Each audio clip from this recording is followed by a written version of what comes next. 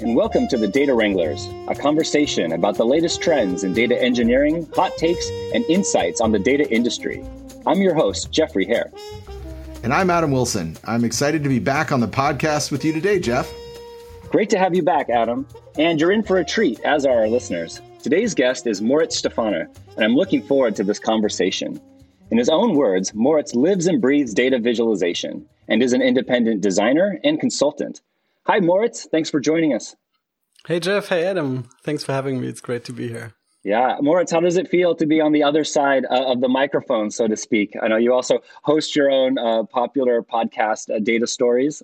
Thanks for taking the time to speak with us.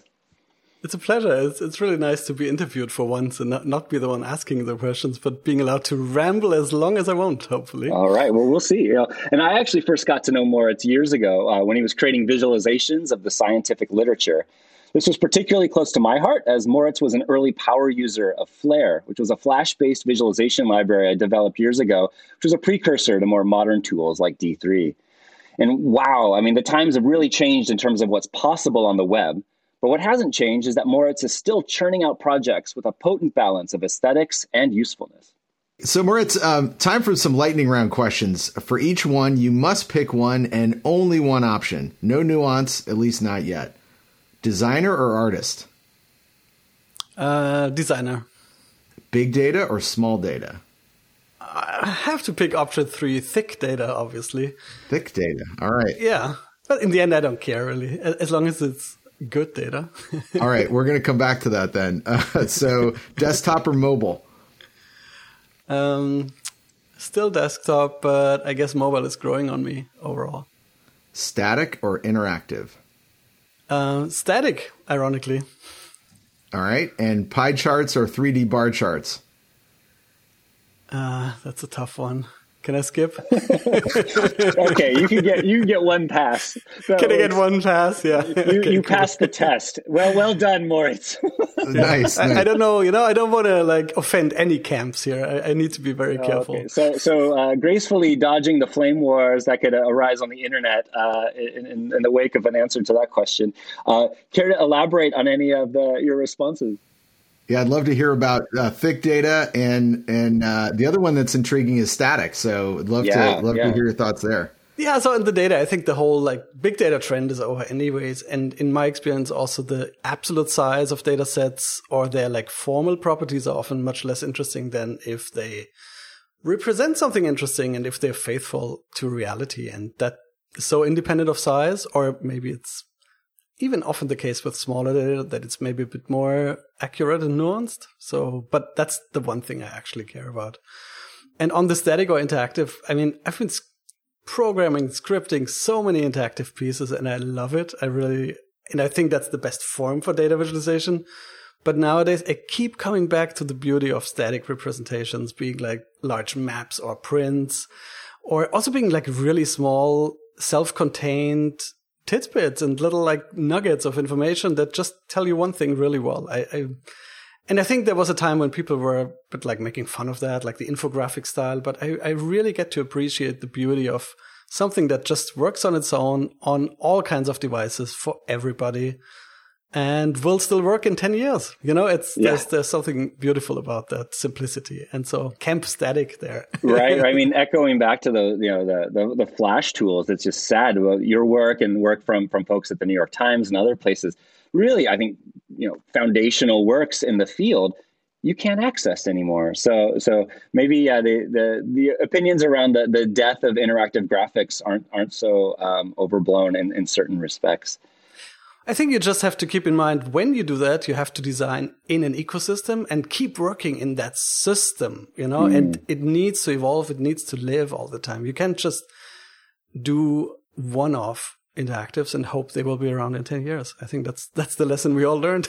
And so a lot of my earlier work is gone from the internet. It just lives on as screenshots or screen recordings, actually. Yeah. Well, actually, something that I hope isn't necessary 10 years from now, but nevertheless very important now, includes your work on COVID visualization. And particularly, I know you helped design the official German COVID-19 vaccination dashboard. So obviously serious life or death stuff. Can you walk us through the experience of launching that portal? Sure. I mean, that was in many respects a pretty unusual project. As you say, it's high stakes and really important. So we were on it that together with Studio Nant and Cosmonauts and Kings, I was able to do that and work directly with the Ministry of Health.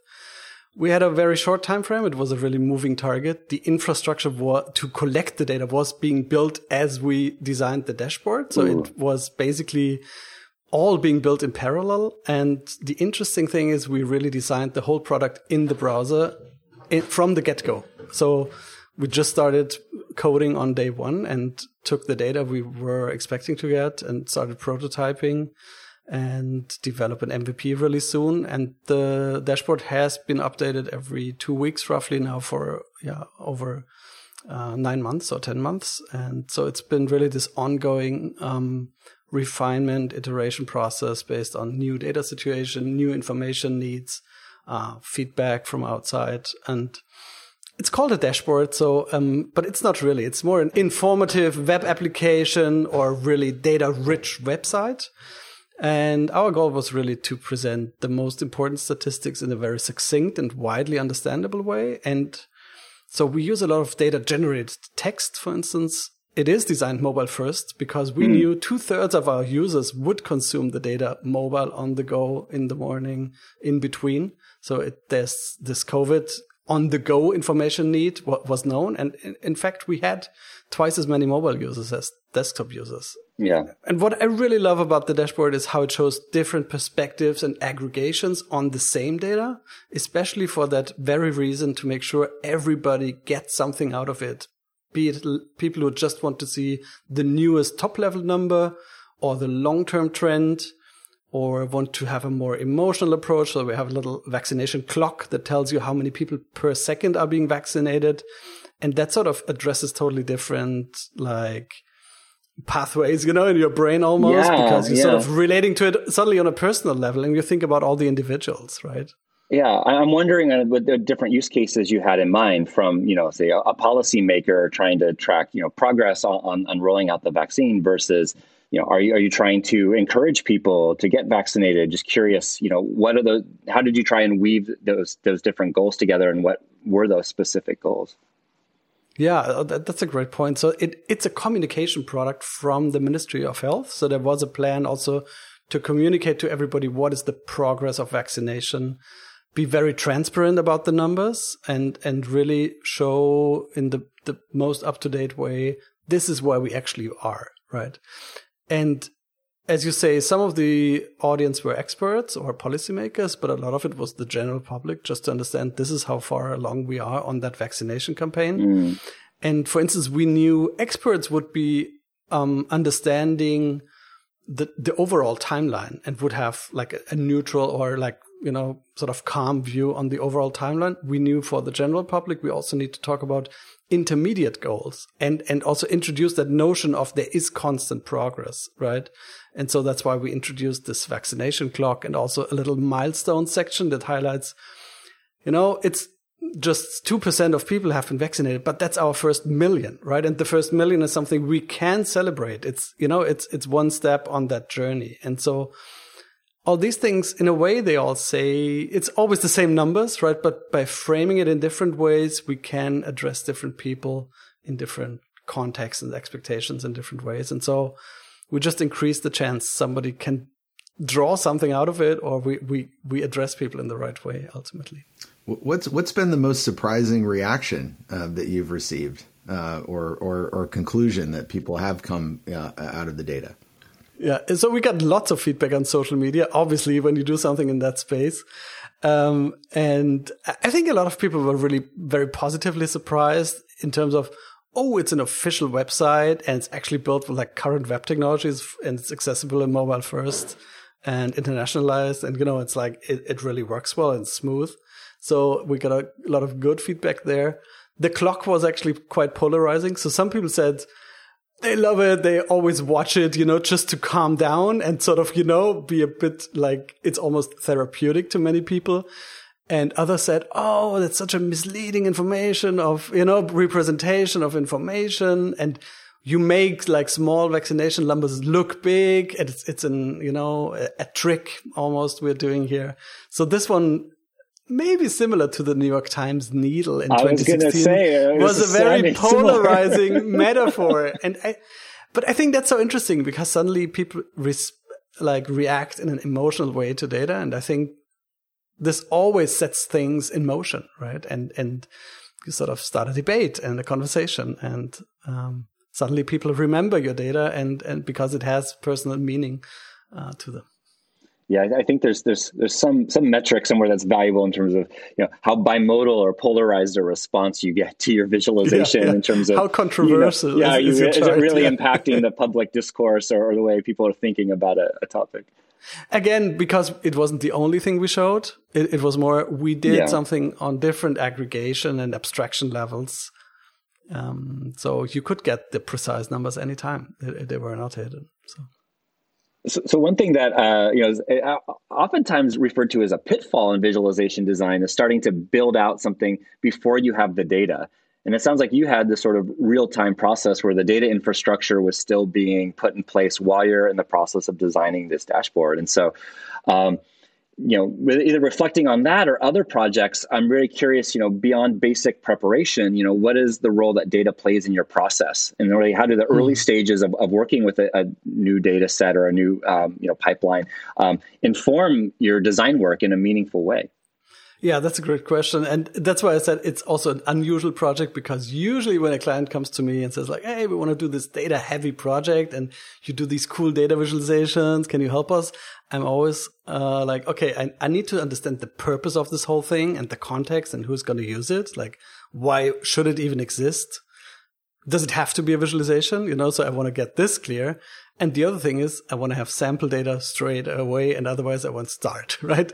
Mm-hmm. In this case, we had a pandemic, so I was a bit loose on the second criterion. I was like, okay, let's do it nevertheless. But still, it's always good to start with actual data because it will give you better ideas. We solved it in this case by rolling out an MVP early and then kept iterating, right? That works too. If you just do something that's where that's going to be useful regardless of the exact shape of the data. It's just like the most obvious things you can do, and then you iterate. But usually, again, for me, the design process requires really having the data and exploring data texture, any potential insights, or also what shapes the data maybe wants to have almost, so that's things you keep rediscovering. Like you look at data like this way and that way, and it always has this weird like bend to it or this weird flakiness, or, there's always a character that comes with each data set. And I try to sort of explore that character and then give it a form that makes that really shine and really obvious and appealing. And so I try to get a lot of like views on the data. It's almost like, let's say I have to write a travel book or something. So I would travel to the country first and try all the different foods. And then I would summarize and say like, hey, if you just have like 2 weeks, these are the 5 restaurants you should visit. So I try to find the really good spots in the data that people should now see based on what I've learned just from working with the data a lot. The Anthony Bourdain of data. Almost. Maybe that's a new profession. So I do have a data cuisine project as well. There's so many parallels between food and data. Yeah, I could write a whole book on that. No, but long story short, like data exploration is to me really key to even find a good visual form. I can never do that in the void or just on paper. It has to work by working with the material. For me, I mean, that's a personal thing, but that's how it works for me. Up front, you mentioned quality data, and I'm curious some of the challenges you encountered dealing with, issues of quality, consistency, format, just all the things that you had to contend with. Yeah. It's a huge issue. And honestly, also in my work, I'm moving more and more from just styling data sets or like wrapping them to really think deeply about what is the data we should collect in the first place. Are the indicators we're tracking here actually expressing the thing you want to know? Are they really representing the phenomenon you're looking for? Or is it just a superficial or just a slice of it, right? And to me, data design also means really thinking about what is a good aggregation for that data. How granular should we present it? what parts should we emphasize or leave out, and really think about data transformation as part of the design process. And the more you do that, you realize you can't really separate the visual design from the data shape design and the data transformation design. In the end, it's the same thing. And because you think these numbers, people will basically need the sum and maybe the trend from the last week as a single number, or then you meet other people who have more granular information needs, and they will need the data in a form that's more on a daily basis. And this will both affect the chart and your pre-processing. So I don't really separate these two. And so really figuring out what can the data tell us and does it represent the right phenomenon is huge. And I think such a big part of designing in that space. And the other part is really working with data. It can be such a mess. So much data is a huge mess. And learning about that and understanding what also the limitations of certain data sets are, or how you could clean them up, or maybe how you could even have visual tools to clean them up, right, is all, in the end, will all so much affect the quality of the output in the end, right? Yeah, it's a great idea, Adam. I think someone should get going on building visual tools for data cleaning and preparation. Heard it here first. I think that's an inspired idea. I'm really excited about it. Something that someone might pour their entire existence into over maybe like a 10-year period, you know? Yeah.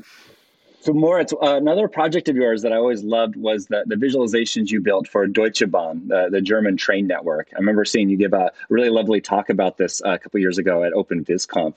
I wonder if you'd share for the listeners kind of what the process was like there, particularly where now you have real-time analytics about traffic on the rail network, and then people have to make sense of that. What was it like working in that context? Yeah, no, that was a very exciting and really also for me personally, a very transformative project. So I did a lot of communication-oriented projects before, and like data experiments and like almost data artworks often, right? So I just explored form a lot and how we can communicate to people.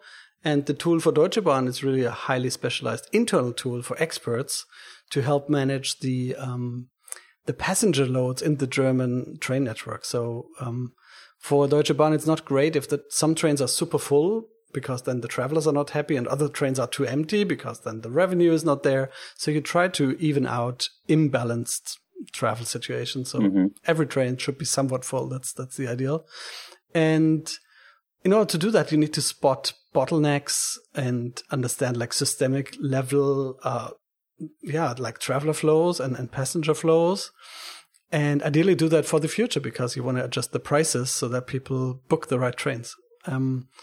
And they did a lot of work internally with off-the-shelf tools, or like standard dashboarding software. And they realized they need a really highly customized visual to solve that very specific problem. And yeah, luckily enough, they got in touch with me. And again, together with Studio Nand, I built this tool for them internally that started as a small data visualization project or experiment. Like, hey, can we, with a custom visual, maybe, be more successful? And it turned basically over the years into a whole suite of custom in-house products. And everybody's very excited now about web-based, like crafted visuals for really very specific business purposes. And I think it really showed inside that really big organization that if you give data a very like bespoke form, that's not just for enjoyment, but it can be super effective to work with very custom visuals. And again, I think it also worked so well, especially that first version, because I was able to get a whole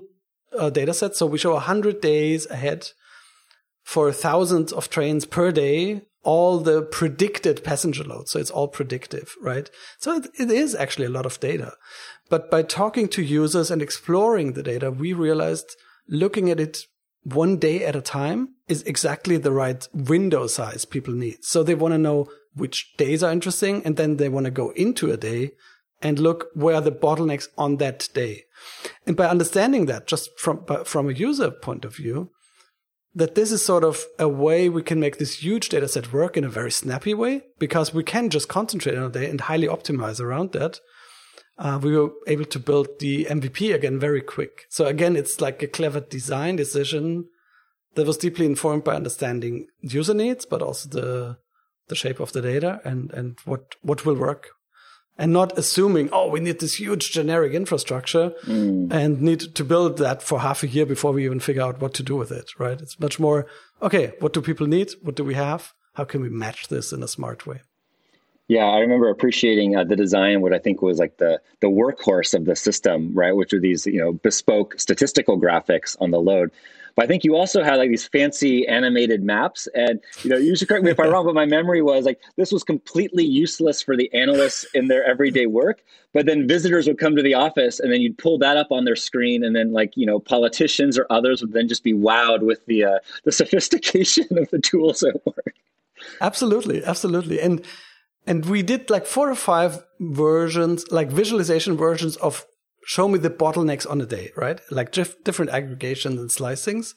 And the list, a plain sortable list with smart, like row-sized graphics, but still basically a sortable list is like the 80% of use cases. So we track usage, so we know that. And other views are more, some people use it in special situations, and the map is among them, the animated map. But it was still important to include it because it symbolized for so many people we have real-time high-level access to that data. You don't see that in a list, that you see the system as a whole, right? And it's also important to deliver these visual symbols for a whole project, or like iconic graphics that people can say, I remember this project. It had this, this red and orange map with these trails. So just this idea that you also, your visuals need to be somewhat unique and intriguing, just so people have a mental hook and remember a product, and so there's a branding aspect to good data graphics as well. Yeah, I was going to say it almost sounds like it's a merchandising strategy, to figure out how do we connect with people to get them, even if they're going to spend all their time just on some of the basic rows and columns. How does it get to a point where it invites them in ways that are appealing to them, that cause them to then invest the time to do the further exploration. There's always an emotional aspect. We are emotional animals, and so nobody's helped if we always abstract that away and assume everybody's just an objective, optimized robot. What good is that? And so there needs to be enjoyment. Yeah, I think, for us, even dating back to the early, research that Joe and Jeff and Sean did that, created Trifactor, there was always this sense of how do we help people get eyes, on the data early, as they're working with the data, and really thinking about, some of that, the way the visualizations, complement and entice people to explore a little further, to point out, where there may be interesting, extreme values, outliers, other things that, might be the most interesting insight in the data set that could have potentially been missed if it wasn't for a visualization that kind of helped point out and direct some of those some of that interactive discovery that was going on. And really trying to understand that more fully. So completely agree with you there. And so much of that is just being a catalyst for conversation. So sometimes even the exact content of a chart is not even the point, but just the fact that it's there and you can point to it and start a conversation about it. And so it's so often that the actual social process that it's being kicked off is the real thing. And I know we all love data visualization. But these days, of course, lots of hype and energy around machine learning, AI, et cetera, et cetera. But I know you've also been incorporating some of those methods in your own work. For example, in Multiplicity, your interactive photo journal of Paris, which is beautiful work. If people haven't seen it, go check it out online after the podcast, of course. I know that you used a dimensionality reduction to try and meaningfully organize photos taken throughout the city. And so I'm wondering if you have any thoughts on the promise and pitfalls of applying machine learning within these design projects. Yeah, so dimensionality reduction was actually my start into data visualization because I was fascinated with the idea that we can make maps of information spaces. I was like, wow, yeah, that's so cool. We can map text document spaces and have continents and countries there, and it's just organize everything spatially. That was actually how I sort of got into the whole thing, and so it's sort of interesting, and that's why I keep coming back also to these techniques because they can, I don't know, compress like super high multidimensional information to something manageable. That's almost like a metaphor for what we do, right? It's compression. Right. In which case I have a bonus lightning round question for you, which is, in this context, organization or hallucination? Okay, that's a philosophical one. I don't think there's any objectively true organization, but if it helps, it helps. It's like any models. All models are wrong, but some of them are more useful. So that's my take on anything database. So well played. Okay, I hope I was able to steal myself out of this one. Yeah, and I mean, generally, machine learning I think is super fascinating, but also super hard to tame these beasts. And to me, it's something like almost like 3D or maybe also cartography or so. It's something everybody loves to dabble with, but to do it really well, you should concentrate on it. And it's such a fast-moving field, and so I feel it's so often so hard to wrap your head around what's going on in all these, multi-layer whatevers. That it's sort of fun to play with it and sort of poke it and see what it does when I do X, Y, Z. But in order to make it useful, you have to go really deep and really have, large teams with a lot of PhDs working on it. Which is maybe a whole other question about, inequality there, or who has access to the necessary technical, financial, and intellectual resources to even benefit from machine learning. Absolutely. I'm a bit worried there might be a bit of a too steep imbalance there at some point. Yeah, I think that point's really well taken. And even now, I have a number of colleagues, people I really respect and admire. They're half-time in industry, and so the role, and they're all typically on the AI, machine learning, or natural language processing, computer vision side. So there's definitely a big alignment just in academic research and tech there. So I think that's a really important point, one that's has a lot of influence on our future too. So we'd love to hear one of your true data stories. Is there a data wrangling challenge that stands out to you as particularly interesting or memorable? Oh, I mean, there's so many. It's always a surprise when you open that data.zip file you get. So I think like 2 years ago, or 1.5 years ago, my biggest challenge, and I spent a lot of time on that, is I was asked to analyze all texts ever written in the magazine Scientific American. And that sounded great, but then I learned it has a 175-year history. So basically the first editions were from 1849 or something, And so, A, the data set was huge, and B, it was very messy because it came from OCR, right? So it was old, printed, There was no digital original of like 99% of ligatures get mapped to weird things you've never seen. Exactly. You could see every font change over the decades because the OCR sort of maybe, right. You predict the font from the error profile. Sure. Exactly. And they shipped me a hard drive because it was a really large data set with like hundreds of gigabytes of PDFs. And it was like it's such a treasure, and it's such a privilege to work on that data set, but it was also really hard to tame. So I used a lot of like Python notebooks and like pandas and different natural language processing techniques to tame that beast. And learned a lot along the way. But then we built really beautiful and interesting like trend graphics showing like which individual words trended like over which decades or years in the past of that magazine.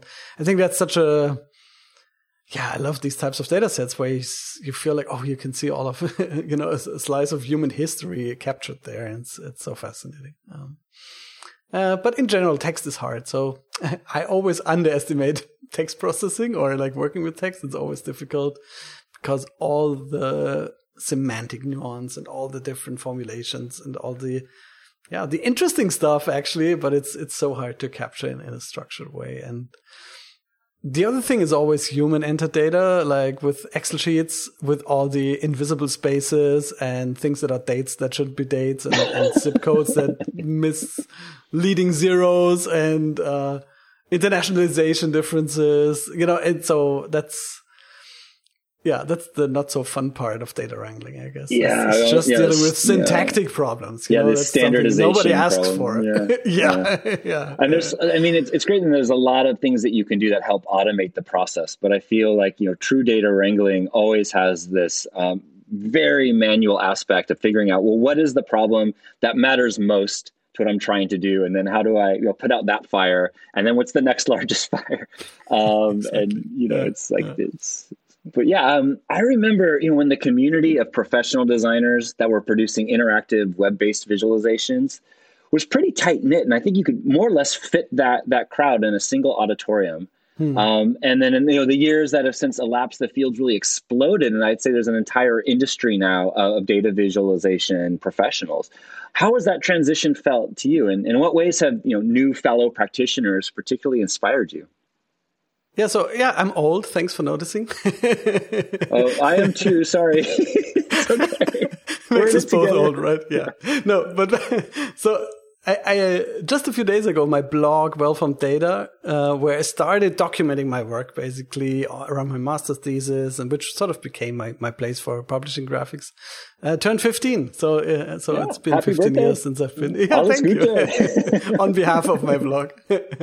And you're absolutely right. It felt like the ambitious, advanced, creative data visualization world was small, but really fast moving and really, really producing great stuff at the time. And I think we've all seen the field evolve and grow and from being, first a really crazy kid to a teenager and then growing up into an adult, basically.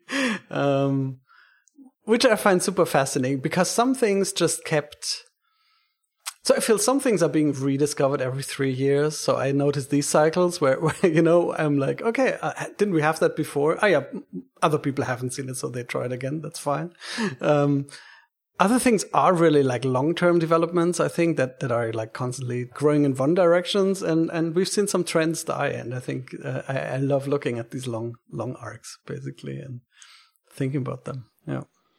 Yeah, interesting there, these cycles. There's sort of a common trope, over in the database world, that every generation has to rediscover a sequel for itself. Exactly. Your data management issues get more and more complex, and then you end up kind of like right back where your parents, so to speak, started, which must be both insightful and frustrating. So looking forward, what keeps you up at night regarding the future of data visualization? Super fascinating. Yeah, so I think I was surprised every year. So I often look back at the end of the year, hey, what was the year in data viz? And so often I was really surprised at what happened. So I'm not a great predictor of the future.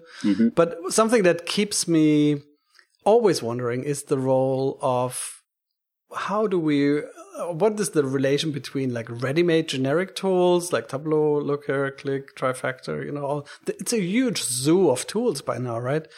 As compared to these custom crafted visuals made by designers, built for purpose, how are these walls converging? Are they sort of finding their own niche? Will they live in coexistence? Will the industry tools take over that custom crafted stuff? Or what's the role again for all this experimentation and the creative stuff? Then again, I've been thinking about that for 5 to 10 years now, and there's still a lot of space for this custom crafted visuals. And I can also see people who experiment with form and new media or new channels, basically how you can envision or visualize information. The substantial stuff always finds its place, and I think that's so nice. It's like music, you just have 12 notes, but there's always new music, and I just love that. And so, or you discover non-Western scales, right? There's always exactly. And boom, there's a paradigm shift. Yeah.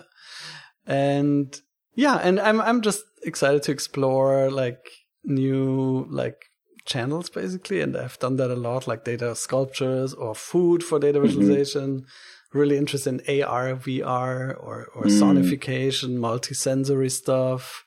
So that's something I'd love to experiment with. And the other thing, like I'm thinking much more about accessibility now. Yes. Also a side effect of the COVID dashboard, because I was like, this is for everybody in Germany. This is not just for the geeks or like, highly professionalized data experts with full capabilities. It's just for everybody. And I'm thinking much more about what it means to design for everybody nowadays. I think that's super exciting too. Yeah, I think there's a growing recognition and reckoning within the visualization research community as well.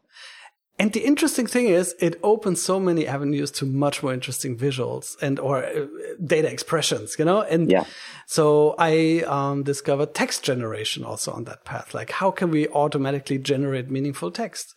Or I was thinking again on the role of annotation, like maybe the things you would annotate in a graph, also the things you should read to a screen reader, right? Or there's a tight connection there.